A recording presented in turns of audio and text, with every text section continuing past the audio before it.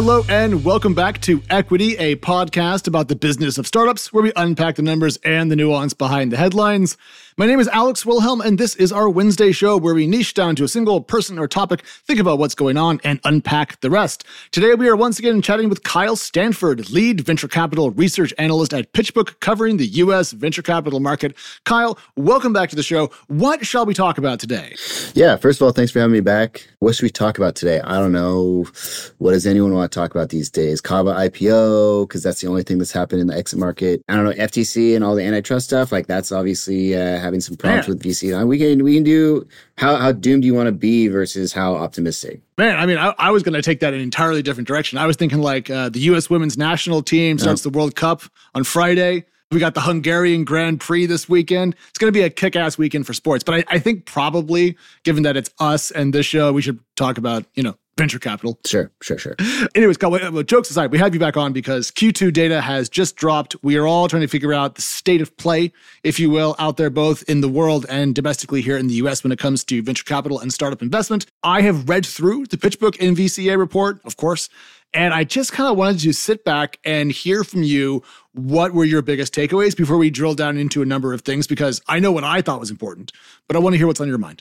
Yeah. I mean, I think overall it was a pretty calm quarter, and I don't think that's necessarily a good thing, right? Exits were extremely low still. We're looking at $12 billion total through the first two quarters of the year. Not good. Fundraising, there was a slight uptick, but still $33 billion only, not good. Deal activity was pretty flat, and I think that's where we've looked at it as, maybe we're kind of hitting the bottom and everything's just kind of where it's going to stay. But we're still over 4,000 deals per quarter, which is higher than any quarter before 2021. So, still hot from a deal activity standpoint, but deal value again is really low. I think of the 85 billion, you're going to have 6.9 billion from Stripe's deal. You have the $10 billion OpenAI deal. So 20% of the total deal value is from two deals, which, don't necessarily indicate the strength of a market, right? Yeah, they're not really venture deals. I mean, I understand they are investments into private technology companies, but at some point, we got to let the startup label have an end point. And I don't think that Stripe raising billions of dollars to allow some of its employees to cash out because it put off its IPO too long counts as a traditional venture capital route. It feels more like a structured investment to allow for near-term liquidity to retain employees. You know what I mean? I mean, I would agree with you, right? And when everyone wants to look at it as like this huge down round, I think there's two things there. Stripe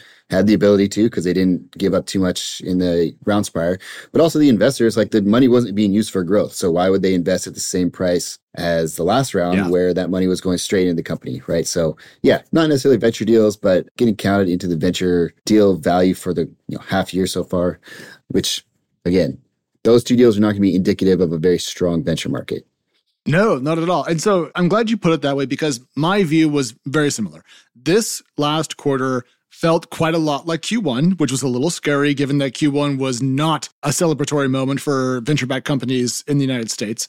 But there was a data point that did stick out to me, which was that there's now, I think, like 50,000 venture-backed companies. Mm-hmm. And I was curious, is that a domestic number for the US or is that a global number for the whole world? No, that's for US only. Wow. Right? And so that's when you talk about capital availability being low. Not only is there less capital out there, there's 50,000 companies that need that money. Yeah. We didn't pull forward this report down round data, but we did take a look at it and we're finally starting to see an uptick in down rounds too. Yeah. Which again, when you have that many companies that have been just lengthening their runway as much as possible and going through layoffs and trying to get on extensions, and when at some point all these companies that can't do that need to come back to market and raise. And we're starting to see, obviously there's been a lot of structure in the rounds, but down rounds are now finally starting to pick up. And I think we're in mid-teens, which is double what we were seeing a year ago. It's, I think, 5% more than what we saw in Q1. And it's not something that we expect to start dropping down again either. Okay, so if we are seeing a mid-teens percentage of current venture capital rounds in the US be down rounds, and it's up 5%, let's say it was 15 now, it was 10 before, it's a 50% increase in a single quarter. Does that number keep going up, do you think, the rest of the year? Or maybe we're at the new plateau? No, I don't think there's any reason to believe that is going to plateau or start going down, right? The exit market is, Kava's IPO is great, again, but there's no tech companies that are filing. There's M&A is still really low. Like we have very low, and there's no large deals being completed, right? And that's where all that needs to be happening, right? So if we're just collecting a bunch of these deals that there's no deal value associated with them because they're really small and just kind of acqui-hires, like, that's not going to return or get these companies through the venture life cycle. And if they have to come back to market in this quarter or next quarter or Q1, I expect the down rounds to keep ticking up. Oh, yeah. No, that matches my viewpoint. But on the no deals are happening front, it's kind of funny that you put it like that because, one, I agree. Like the overall exit volume, and we'll talk about this more later, is very, very minimal for a number of reasons, and it's a problem. But also, go back to when Facebook then bought Instagram. It was $1 billion deal, and the internet collectively lost its mind because we had never seen, a transaction of that size before. And oh my gosh, it's $1 billion, this little company, how many employees does it have? And everyone was doing like, oh my gosh, that's like, 48,000 heads of cattle. That's like, 6,400 F-150s or whatever. We're trying to put that number into context because it was so abnormal. Now, Databricks bought Mosaic ML for like 1.4, and we're all like, okay. Yeah. Because the numbers are so much bigger now than they used to be that like to have an exit change the game for venture capital as a whole, $1 billion doesn't actually move the needle when it comes to overall liquidity. So it's interesting how much the game has gotten bigger, if you will. Mm-hmm. And so the numbers also have to get larger in turn. Yeah. I mean, again, go back to that 50,000 companies figure, right? In 2012, when Facebook was exiting, we were less than half because that 50,000 has doubled since 2016. Oh, yeah. So if you go back to 2012, you're looking at under 20,000 companies, right? Yeah. And then when you look back too at 2020, 2021, there was 370 billion invested. Last year, there was still 200 and something billion invested. 85 billion that we're seeing so far this year is still high relative to like 2018, 2019, but it's like, that's a lot of money that's been put into the market the past few years. And now we have 24 billion in exit value. Like that's not going to return anything. And so when you look at LPs being slow or investors being slow, like exits is where, the problems are really starting from. We're going to get to exits, I promise. If you want to hear about why venture capitals are struggling to raise, hang tight. But I want to talk about the investor friendliness metric you guys have, because you mentioned how many down rounds we're seeing, and you mentioned structure. But you guys over at the PitchBook team have an investor friendliness metric, if you will, that I was parsing out. And I was just curious, what goes into that? And what should founders and tech workers out there understand about how venture capital rounds are looking today versus how they looked, 18, 24 months ago? Yeah, our VC deal-making indicator is a really interesting way that we've taken our data to look at the market, right? 2021, as far as the startup friendliness, is as startup friendly as you can get, right? And you can think about why. Term sheets are coming in clean, valuations are sky high, deals are happening really fast as well. Now we can look at it exactly the opposite, right? I think it's the highest the metric has been to an investor-friendly standpoint in the last decade. Yeah, what goes into that? Valuation growth goes into that. Valuation kind of like the step-ups go into that. And those deal terms that we've kind of mentioned, right? Whether it be kind of some liquidation multiples or participating preferred shares, any of those structure parts of the deal that are now increasing to investor friendliness go into that. And when we talk about a term sheet being clean, we mean devoid of structure. And when we talk about participating preference or liquidation preference, whatever, those are mechanisms by which investors are protected and founders are, you could say, left with more risk in the potential event of an exit that is less than exciting for everybody. Yeah, definitely, right? If you add structure to these deals and you aren't able to exit at an up valuation, those founders are going to really take the hit. And existing investors that might have been, severely diluted or not be part of these structured terms, they're going to lose out on a lot of capital at that exit, right? And so that's when we talk about investor friendliness. It's not friendly to all investors in a round or in a company, right? It's going to be friendly to the ones that are making the deal now and are able to really push those investor protections for themselves and make the deal palatable to them. Right? Especially if these founders want to keep their valuation as high or even look up, for all intents and purposes, that could be a down round. Yeah. I just realized something though, because if you go back in time to 2021, a lot of solo GPs, angels, and early seed investors were telling me that they were being essentially told by founders to give up their pro rata rights. So that way, later stage investors could essentially, take on bigger investments, they could take on more money. And they felt very squeezed, these early investors. Now, the same cohort of people are stuck with companies that they've invested in raising rounds that are more structured than before, which also puts them at a disadvantage. So it really does seem like even at great times or bad times, it's tough to be a super early stage VC because you're always being squeezed somehow, no matter what's going on. Yeah. I mean, even if you look at it from a very basic standpoint, if you're investing in a seed or even a Series A, and that company goes on to raise 6 or 7 more rounds, you're going to get really diluted down. right? I mean, it might not make as much a difference because if a company's raising that much and if they're a Coinbase and exit at $85 billion valuation, your 0.5% is still going to be worth quite a bit, right? More than your fund probably. But in times like this, when the down rounds are coming in and you're not only getting diluted, but the company is not nearly what you were hoping it was going to be, that can be a real problem for the returns for those smaller VCs, especially if they've kind of put all their chips in one or two baskets. Yeah. And this is, if you're thinking, listening to this, man, those poor little, investors compared to the bigger investors, they should have some protections. Well, welcome to business. And capital carries its own gravity. And if you don't have as much of it, you're not as important. Yeah. So it feels like you and I are on the same page. We're kind of in this Q2, feels like Q1. Maybe this is starting to feel like the new venture normal-ish, but I want to go kind of stage by stage and riff on this because seed was very interesting. Here in the US, in Q2, we're going to see annualized seed deal volume that surpasses 2020, according to PitchBook data. But we're seeing a pretty steady decline, I think, in the actual value of those deals. So I'm hearing seed valuations are high. We're seeing lots of deals, but the overall dollars going in is going down. What's the state of seed? Right. So, I mean, you think about where seed has been over the past few years, right? There's a huge number of microfunds in the US right now. So there's a huge number of investors there. So that's going to keep the deals kind of going, but also early stage has dropped down. So if there's no one to invest at early stage, or if the market for your seed investments is really crowded, it's going to be really difficult to get those companies moving on. If those companies are not moving on, you can't go back to LPs to show them the companies that are not growing or not having valuations. It's going to be much tougher for these seed investors to raise. And so that is also causing those seed investors to slow their capital deployment now, make sure that they are investing as, a much higher bar than they were in 2021. So we're starting to see that decline coming down. And obviously deal value at any stage is going to be really boosted by a few outliers, right? But those outliers are they're not coming for venture growth. They're also not coming for seed anymore, right? So we've seen deal value drop as well. Okay. So overall, it sounds like even though there are some positive signals in some parts of the US seed market, it's not burgeoning. It's not super healthy. It's probably suffering from some of the same stuff we're seeing elsewhere in the domestic venture capital scene. Yeah. I mean, and we can break down that company inventory much further and just go look at seed. And there's, more than 20,000 or so seed companies now. That's a huge number.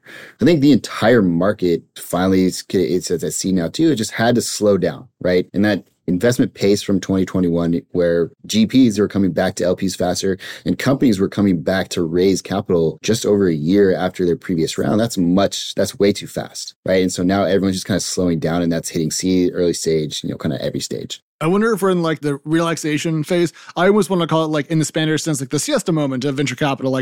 We had this burst of activity and now we're all kind of leaning back and then maybe things will accelerate again later on. But it doesn't feel like when I look at this data that we're on the cusp of a rebound. It feels much more like we're seeing interesting changes inside of a relatively static overall amount of money that's being deployed for the last, frankly, 3 or 4 quarters. I've been saying that, kind of the situation or what the data looks like is pretty precarious, right? Oh, interesting. We're not hearing as much about a recession, but there's still the possibility the recession hits in. And so we're seeing deal activity kind of plateau, but if we were to hit a kind of worse economic moment or hit a recession or if inflation jumps back up, I feel like the deal activity is pretty precarious and that'll drop off further, right? Yeah. And so that level that we've hit now is contingent on inflation continuing to come down, which looks great. Interest rates reaching their peaks sooner rather than later, and then hopefully coming down soon. But still, I think a lot of the market is going to get very congested until these companies can exit. Yeah. We've got a huge number of companies that need to IPO or get acquired or move through the venture life cycle. And that will pull that money through every stage. But for now, it's not going to turn around this year. It doesn't seem like. Hopefully we get some S1s coming through and maybe hope for maybe a late Q4 or Q1 resurgence of some deals. But it looks pretty precarious to me. It's so fascinating because when I was putting my notes together for this, I was thinking about actually making the opposite argument that there are enough potentially positive signs out there that we could actually make the case that maybe in that time frame you just mentioned, kind of late 23, early 24, that maybe things will get better. And it's funny how many of my things you hit on. So I was thinking about, we are seeing a few more mega rounds around the world in Q2 versus Q1. We are seeing, I would say, an easing in macro pressure. That's the recession point that you brought up, the fact that it hasn't happened yet. And I would say that the slowing inflation rate in several key markets leading to potentially less aggressive rate hikes than we anticipated, 3-6 months ago, could be laying the groundwork for are perhaps expanding revenue multiples for tech companies, both public and private, and maybe scaring, letting some companies go public and recycling some of the money back in. VCs feeling better. But it sounds like, if you're on a knife's edge, you could go either way. So precarious probably is the right way to phrase it. It feels more negative, Kyle, than I was thinking, but I really see what you're trying to say. Yeah, I try not to be a super negative person, right? And so, yeah, right. Try is the operative word there. Sometimes we fail. Sometimes we fail, but I want it to be a boost. But the public market, kind of year to date stuff, that's all been mega cap tech stocks, right? And none of these companies are getting valued against Microsoft or Nvidia or Google, right? And so those could be great, but what's happening, what they're going to get valued against is kind of the those mid caps public comparables that they have. And those haven't done as great, right? And we've seen a little expansion in the multiples, but when these companies, a lot of these companies raising in 2021 were raising on 50x multiples. It's like something that seems crazy now that's what the public market was supporting. Yeah. And now it's not. And so even if there's some tech, again, Kava's IPO is like kind of the only thing anyone can point to right now. It's like, it's been great. It's like a nice exit for VC, but it's not tech stock. It's not going to, I don't believe, push many more to go. And until those multiples come back, all the companies that do try to exit through an IPO are going to have a very difficult time, right? And if they have taken on any structured rounds in the past year and a half without that huge multiple in the IPO market, they're going to get diluted, right? They're going to give up more shares to all their investors, or they're going to give up, more of that dilution that they don't want. So I still think it's a ways away. Of course, we are going to talk about the one IPO that we've cared about this year, but first we have to take a very short break and more about Kava when we get back.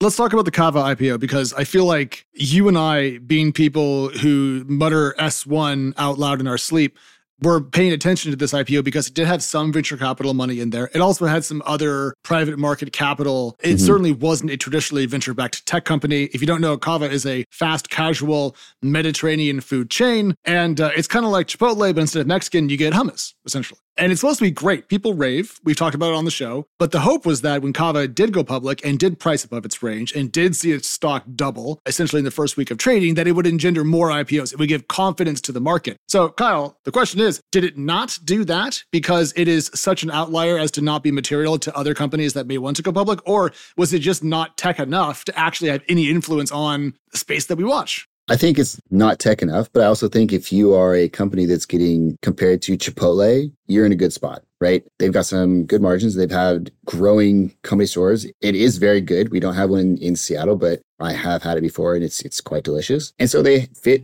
what the public investor model is right now. And many tech companies don't, right? I know it's like kind of ad nauseum talking about this growth at all costs over the past decade. All these companies have maybe strong revenue growth, but they are losing millions and millions and millions of dollars. To restructure that in a way that public investors will look at the company and look at it and be like, all right, this is a growing business and their margins are growing and they're profitable in 2 years. That takes some time and money and effort, right? And so I think regardless of, the multiples in the public market, you look at these companies and they're restructuring themselves to fit the public investor profile. And that takes time. And so that's another aspect of their businesses that they need to redo. The entire market was just kind of binging on venture capital for the past few years. And that has led to, the high growth, but not the fundamentals to come behind it that public market investors decided now that they want. What's interesting to me and potentially ironic about what you just outlined is that it does take time for these companies to tune themselves to what public markets want today. But after working on this for 6 quarters now, and with interest rates possibly no longer going up at an aggressive pace, if at all, as inflation comes down in the US, I wonder if by the time these startups and tech companies have become sufficiently profit-focused as to meet the current standard, if that window will already have passed and will be in a more growth-oriented market at that point. And then they'll have to repivot their operations to then match what becomes the new normal. And it takes so long, they might actually miss the current preference wave, That would be ironic. But yeah, it's really difficult when investors can change very quickly. And the companies are kind of set up in a way that like, if you've been growing at growth at all costs and just kind of just doing everything for that revenue growth and that market share growth for 8 years, yeah, there's a 2-year window and you have to restructure and then it's gone again. And you could have just found a way to make it through. Like, I'm sure that will happen. I think that'd be benefit for VC, and you would have a lot of companies that were better structured too, right? That growth at all costs is great for growth, but when you get to an actual business, like now when people have started to want to invest in real businesses and look for a profit, it hasn't been what VC has been set up to do or to create. Getting closer to creating those profitable companies would probably be a benefit overall. Yeah, there's a conversation going on this week that Chamath kind of kicked off on a podcast in the last couple of days about why aren't software companies more profitable in general. And I've been talking about this with some people, but there is an interesting fact of irony, again, frankly, in the fact that we see these companies that have high amounts of recurring revenue and very high gross margin revenue, which is another way of saying high quality top line, who are also incredibly unprofitable. You would think that if you had that much gross margin to play with, you could make money because we expect grocery stores to make money and they have gross margins that are as thin as a piece of paper. And so puzzling that out is not our job today, but I do think that people are talking about that now because of what you're describing, this growth at all cost mentality, the decade of spend, and essentially companies forgetting that business fundamentals apply to startups eventually too. There's no escape from gravity forever. And that's why Microsoft spends so much money buying back its stock. You end up becoming the company you tried to kill, hopefully, if you succeed. Yeah, I mean, as a founder, it's tough to remember that when the investors are telling you to use every bit of revenue that you are getting to put back into the company to continue to grow, and then someone is coming and offering you $100 million on a $50 billion valuation. Like, yeah, okay, I'll take that. That sounds great. Like, this is what I've been trying to do. Profit will come. And for me, these companies, it just wasn't coming or hasn't come. And so they missed the boat. They missed the boat.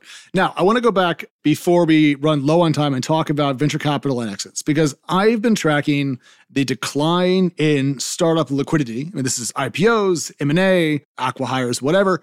And to me, it's been terrifying for a very long time because we've had so many unicorns out in the market. And I've been writing about this since 2016, and no one else seemed to be worried. But then recently, with the decline in exits since the 2021 boom and the fact that so much venture capital went in, there does seem to be rising concern about how that money will recycle. We'll talk about this a little bit today. My question is, has the pressure of built up invested capital and no exits grown to the point when VCs are struggling to raise more money for themselves because their backers don't want to put more money in until they get some money out? So a lot to unpack in this liquidity conversation, right? Okay. We're actually doing some stuff right now looking at, the overcapitalization of VC over the past 2 years, right? And it basically started during the pandemic. Yeah. Because if you remember, WeWork filed its S1 in September of that year before the pandemic, and everyone then they want profitability. 6 months later, pandemic happened, and then everything kind of changed. What changed the most was these crossover investors and other large institutions coming into VC and pumping huge amounts of money through mega deals, through, late stage and venture growth stage deals, because they were getting money very quickly. In 2021, companies were exiting about a little over a year after their last round. The valuation was averaging double through an IPO. And so it was a really easy move for these institutional investors to just throw money into these deals and get it back pretty quickly. Well, now it's created, again, 50,000 companies in the US. There's, I think, close to 800 unicorns in the US because these companies were just able to raise money without needing to go to an exit. And the markets were great. Everything was ripping higher. So the market was super overcapitalized. We've actually just this last quarter kind of run through that overcapitalization through our model, just looking at like where we should have been. We're now out. So down rounds are coming through. So yeah, 50,000 companies, many fewer exits. The IPO market, or the IPO especially, again, was almost $1 trillion has been invested in VC in 2020 and 2022. 86% of the 700 or $750 million trillion exit value in 2021 was through IPOs. Without IPO market accepting these VC-backed companies, there's going to be a lot less capital that is coming out than went in the past few years. So that will be a problem. So if you're a VC and you raised, 1 or 2 funds pre-pandemic, you raised 19 funds during the pandemic period because you could, you put all that money to work, and now you're staring down, the need to kind of re-up for your next fund. How much harder do you think it's going to be for these investors who are sitting on a lot of paper gains, but not a lot of actual cash, when they go back to their LPs and say, hey, we would like to keep our jobs, so please give us another check? Yeah, I mean, it's definitely going to increase in difficulty. We've had 3,700 funds close since the beginning of 2020. So there's probably too many VC funds in the market right now. There will be funds that have been around for 20 years or has a name like Andreessen that will be able to raise whenever they want. But for many of these GPs, they will struggle to raise that next fund, and we'll probably see some sort of culling of the group of VCs, which again will probably be healthy and get back to a more sustainable pace of growth for VC. But LPs, I mean, we've talked to some GPs that are moving their fundraise out to 2024 because LPs became very overbalanced to VC. Yep. So they'll take a year to kind of rebalance their portfolio, make sure they're at where they're are, but they're going to continue investing in VC, right? VC is going to continue getting dollars. Just might not be 160 billion a year from a fundraising standpoint, right? Which much money is going to be okay. Yeah. But then, there will always be another exuberant market. What's been interesting about this last year is you've seen BlackRock, you've seen Blackstone, you've seen, JP Morgan really increase their exposure to the venture market. And so the next growth will be alongside these huge financial institutions that have now seen the potential of VC, right? And so I think that's been an interesting movement over the past year, whether it be through credit or, JP Morgan being kind of a big winner of Silicon Valley Bank. Yeah, that's where I was going to go with this was, I mean, you're listing off banks that kind of got a bit of a boost when one of their, I'm not going to say peer entity, but industry friends died. And then they were followed by, a couple of other deaths. So sure, it's like if my brother dies and I get his shit, victory, but then I'm also, my brother's dead. R.I.P. SVB is what I'm saying, I suppose. For sure, right. But yeah, I mean, JP Morgan had been kind of moving into VC over the past few years. They've hired a bunch of bankers, they got a lot of deposits from Silicon Valley Bank.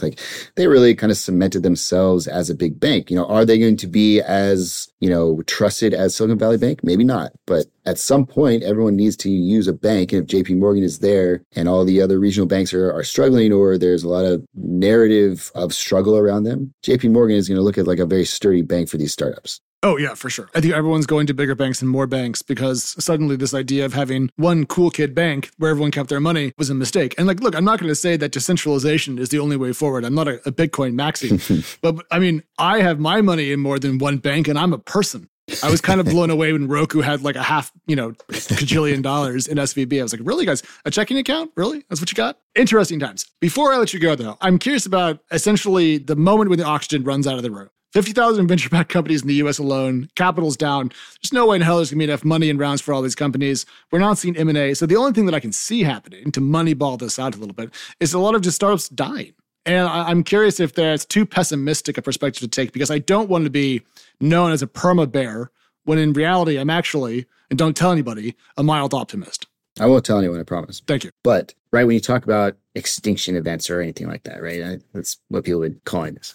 So there will be increased M&A, right? Some of these companies are just going to disappear, right? If you're a seed or Series A company, it might be easier to just, disband, right? But M&A, whether it's a successful M&A or not, it's going to be there for corporates. There's going to be probably some consolidation in markets. I think a lot of markets have been very crowded with the number of companies that have sprung up there. So some consolidation is good. It's not going to be necessarily the capital return that many of these founders hope for, but there's be super optimistic and be like, oh, they get experience and whatnot. But the money is moving through the venture life cycle as it should, right? And it's these events happen. There's always crises, every 10 years or so. Yep, more or less. More or less, yeah. So we always will see companies go out of business, right? Again, when you get 50,000 companies that are privately VC backed, unfortunately, the public markets just can't handle the number of companies that need to IPO. There aren't enough large tech giants to acquire all the unicorns, and so it'll happen. That's the thing that blows my mind. How many public companies are there in the US right now? It's single-digit thousands, right? I'm going to break protocol and Google this while we're recording. Sorry, everybody. Welcome to my keyboard sounds. Number of public... Okay, so it's as of March 23, it's 2,400 on the New York Stock Exchange and 3,600 on the NASDAQ.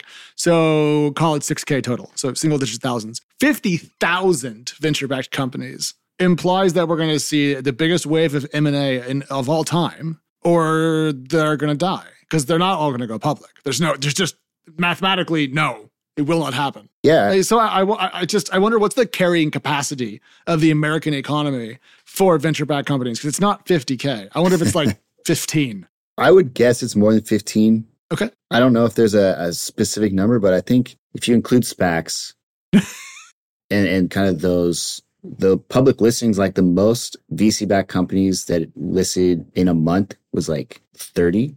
I'll have to check so that. 360 a year. Which is a lot. And in 2021, there was 300, including all the SPAC mergers. So call it 200 normal in an outlier year. Let's presume that's 2x the max norm.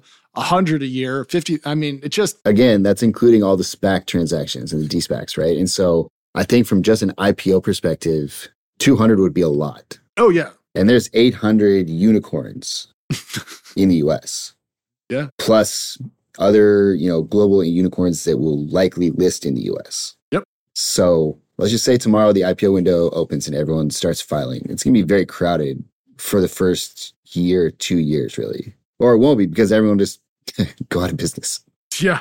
Well, I mean, if the IPO window does open and we do get a wave of IPOs, I'm very curious to see how much combating for attention hurts companies versus Cava, which managed to go public essentially by itself.